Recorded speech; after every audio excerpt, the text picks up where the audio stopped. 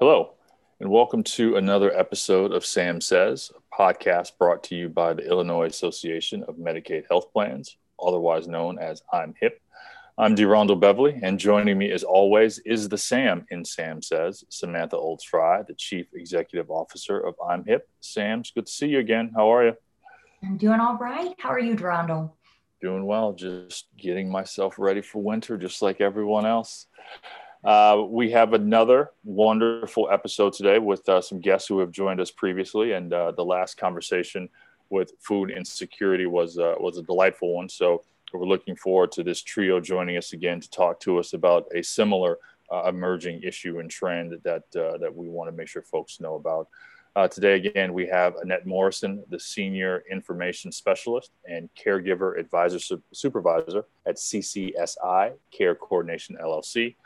Marcia Johnson, the Director of CCU Services for CCSI Care Coordination LLC, and Jessica Grabowski, the Executive Director of Coordinated Care Alliance. All welcome back to Sam Says. How are you all? Great. Thank you. Good. Doing great. Thank you. Thanks for having us. We appreciate you being back. And Sam, I think this is the first time where we've had repeat guests. I think so, especially a trio. Especially this will be our first trio, and I think our first repeat. All right. So before we jump into it, we are now entering the cold season. So I have to ask all of you, 2020 was a year that we weren't able to go to beaches and things like we were to do that, but perhaps we're looking forward to cold weather activities. So I ask each of you, and Jessica, this time I'm going to start with you. What's cold weather activity that you are looking forward to or that you rely on to get you through the cold weather season? So I'm blessed to have an electric fireplace at my house, in my apartment. And so my favorite is to just be on the couch, take a nice blanket and just put on the fireplace and hang out. All right, wonderful. Marcia, how about you? I think I do the same thing. I like to sit in my chair with the fireplace on and read a good book or binge a favorite story on Netflix. All right. And Annette? Honestly, the cold weather is not a lot different than warm weather for me. I'm a crafter, so I put my book and my headphones on and I sit and do my creative thing. So I do that in the winter as well. All right. And Sam, how about you? So I'm trying to get into hiking when it's cold. That is what I hike, spring, fall, summer, love hiking. I'm trying to just manage it in the winter as well. Okay. And I have nieces and nephews who are about 15 minutes away from us who are 9, 6, and 5. And they love to go sledding. And so they always ask me to go sledding. In previous years, I've always told them no. But this year, I will say yes to the sledding because it will get me out of the house and helps me connect with my niece and nephews. So that is going to be the winter activity that I'm looking forward to. And this is an interesting topic because as we head into the winter season and as COVID-19 still is very much impacts our lives, today's topic, we're going to be talking about social isolation and loneliness. So Jessica, starting with you, what is social isolation and loneliness, and why should providers and health plans care about social isolation and its impact? Definitely. Social isolation refers just to lack of social connectivity and having few relationships or infrequent social contact. So mental health, physical health, and societal factors all play a role in social isolation. So for example, you live in a high rise, there are people everywhere, but maybe you can't get out of bed. So you could be socially isolated. Loneliness, actually, on the other hand, is more of the emotional state. So you could have a lot of connection with folks, but you could still be lonely, or you could always be by somebody, but you could still be lonely. So for example, during the height of the pandemic, I was always with my significant other, but I was still lonely because I didn't have all of the meaningful connections that I had prior to COVID. Per AARP, 1 in 3 U.S. adults 45 and older are lonely. And the Centers for Disease Control recognize the link between social isolation and serious health consequences like premature death, stroke, heart disease, and dementia. And they're saying that it could be as detrimental as smoking 15 cigarettes a day. So definitely a lot of health consequences related to social isolation and loneliness. Wow, Jessica. So obviously, I think we think of social isolation and loneliness as an impact on mental health, and potentially it brings about depression, or being lonely is obviously never a positive. I didn't realize that level of impact on physical health as well.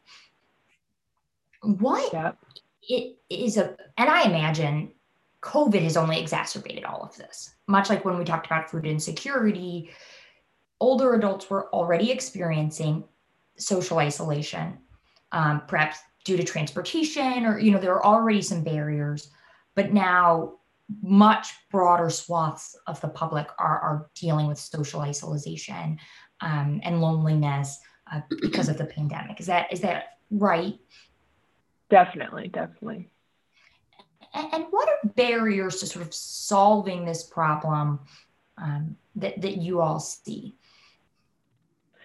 Yeah, well, in general, it's not necessarily something you could easily recognize. Sometimes, obviously, you see that one older adult living at home alone, so that you could recognize. However, that emotional state, loneliness, is more difficult to recognize, because somebody could be around a lot of people and lonely, or you could be around nobody but not lonely, because that's just your personality. So first, recognizing it, screening for this is number one. The second are just the different reasons and circumstances that cause someone to be socially isolated, and those are difficult to address. And really, who's in charge of that? Who is the person to address that? I think that's one of the most critical pieces. Is it the health plan? Is it the community? Is it the state? Who is going to be addressing these concerns? But once again, the concerns and reasons why somebody could be socially isolated are varying based on the person. So it could be an individual life circumstances, a circumstance like retiring or losing a partner. It could be health factors such as mobility. There are community level factors such as inadequate transportation, societal factors. For example, research shows that LGBTQ older adults are at a considerably higher risk of being socially isolated. And lastly, person-centered. The reasons why someone could be lonely are really based on that individual. So I recall this individual who is retired came to me when I was working at a community center and said, I'm feeling very lonely. I just retired and I don't have meaning to my life. And he said he went to this library, the nearby library, to get connected, to be able to volunteer, to give back, to really have a meaning in his day-to-day life. And they said that, well, he could go and scan these books for the hospital. Well, this person was a very successful individual that for his entire life, he was doing things that, used his brain to the maximum capacity. I believe he was an accountant or something along those lines. And that to him was not meaningful. And so that did not create an activity that would reduce his isolation. So really understanding the person and what that person needs to not be socially isolated.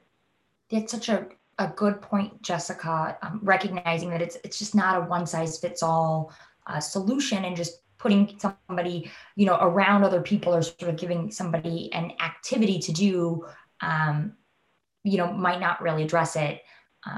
What is happening in Illinois specifically, and maybe Marcia and Annette might be better fit to answer this, to combat social isolation? Well, the initiatives statewide to reduce social isolation are including funding to area providers such as the case coordination units, the senior centers, the area agency on aging. They're targeting specific activities for the English as a second language or Alzheimer and related disorders in their caregivers, because a lot of times caregivers are isolated. The only person that they have to talk to is their care receiver. And like Jessica said, it's not the same person. You want some human contact with other people. So we're trying to do some outreach to link people to different programs and services that help them financially and socially. In the spring, the Illinois Department on Aging and the Department of Healthcare and Family Services came out with the Illinois Care Connections grant that helped send out technology to some of the seniors so that they can connect through Zoom and other types of internet programs. Well, that, Marcia, is so helpful to know, because I would imagine, especially in the environment in which we are now in with the pandemic, one of the barriers for the senior population was that they may not have had that technology at home to connect, to sort of use the technology that we now all rely on even more than we did before.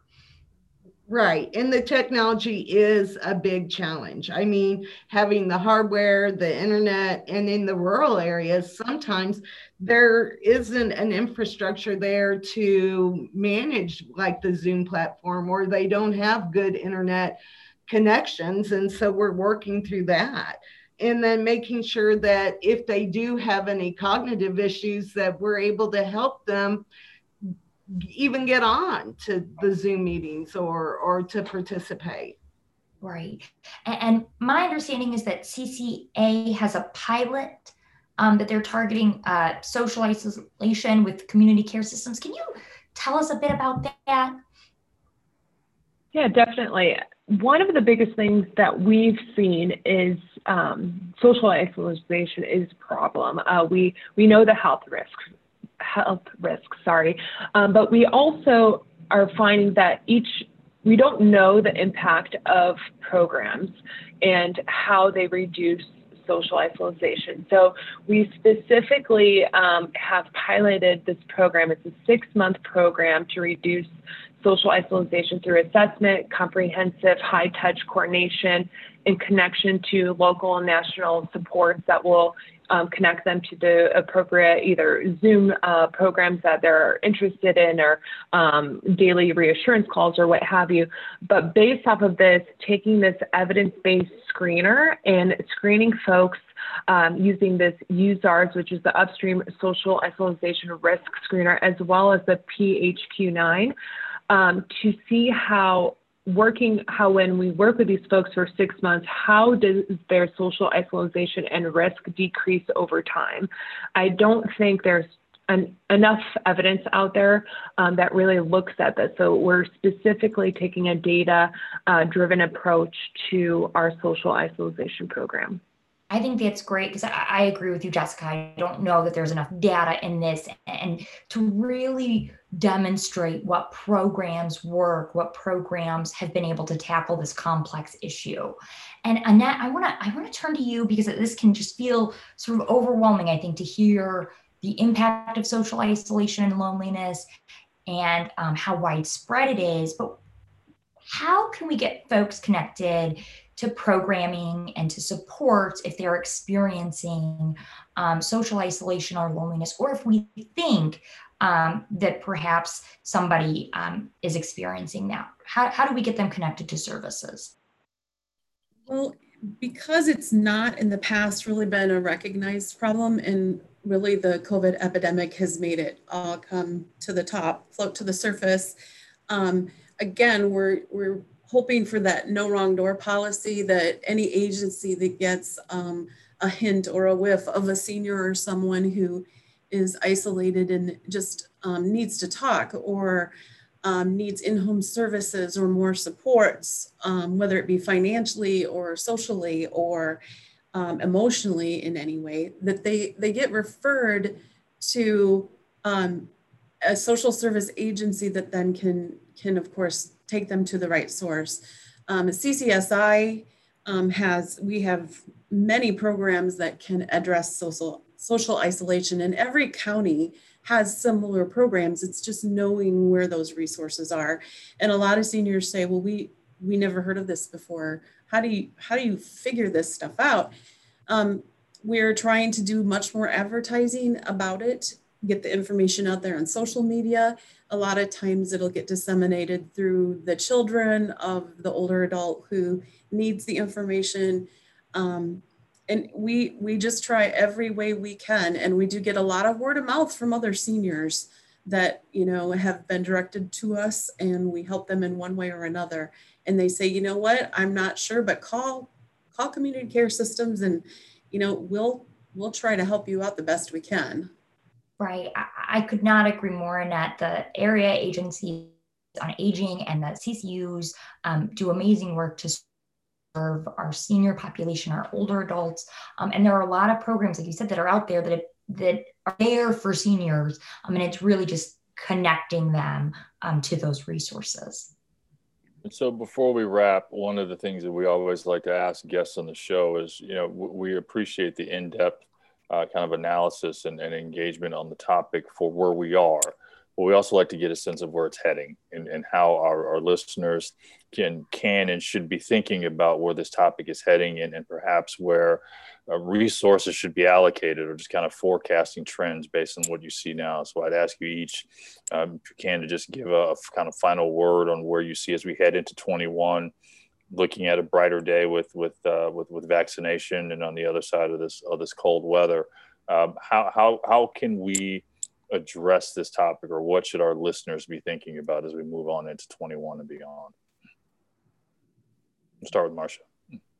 Well, I think we need to continue with the programs that we're doing and not just stop once we can get back out into the community to stop the virtual programming, because there are many adults who are truly homebound and wouldn't have ever been able to go to the senior center to participate in things such as bingo size or Tai Chi or matter of balance. And now we're able to do these programs virtually or through the internet. And so those homebound are able to continue. So I think that's a plus side.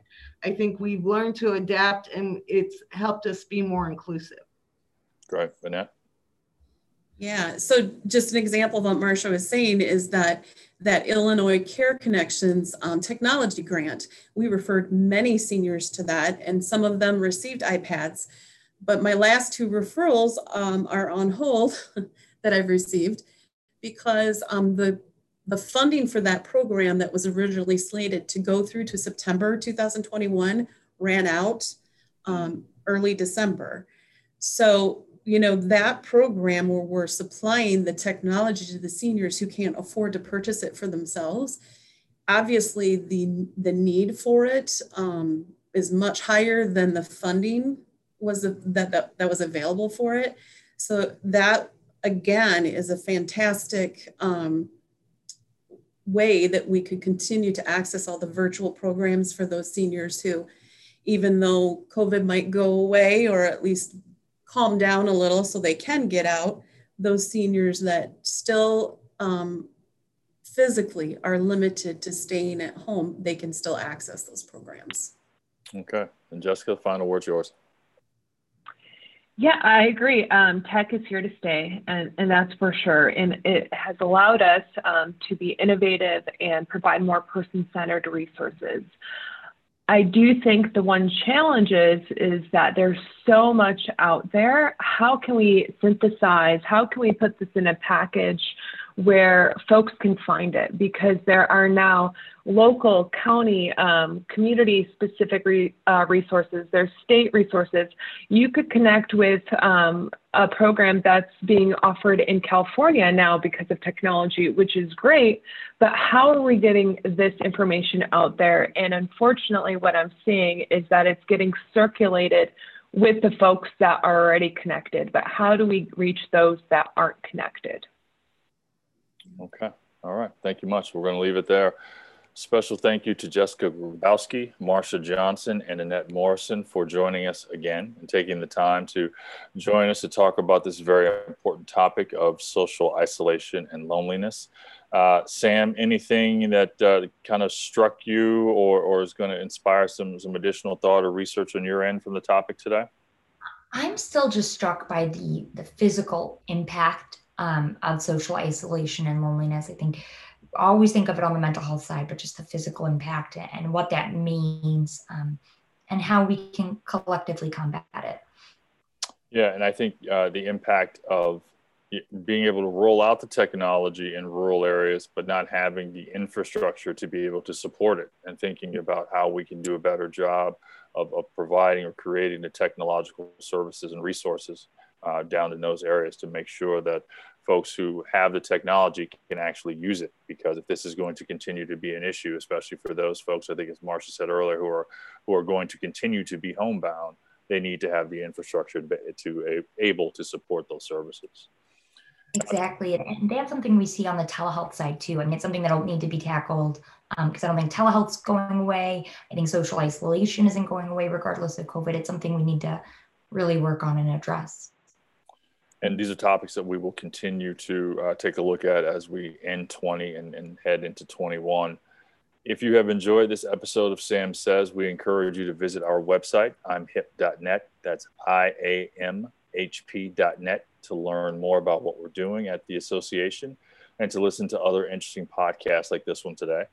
We also encourage you to like and follow us on Facebook, Twitter, and LinkedIn. And if you are interested in becoming a trusted partner like Coordinated Care Alliance, I encourage you to reach out to IMHIP's Chief Operating Officer, Elena Kennedy, or again, visit the website, imhip.net. Thank you again to our special guests, Jessica, Annette, and Marcia. Sam, it's always good seeing you as always. And if you, I hope that as you take these ideas for the winter activities, when I see you the next time, I want to see if you've incorporated some of these ideas that our guests have shared for the winter activities. So thank you again for listening. Please stay safe, please stay healthy, and we'll talk to you again soon.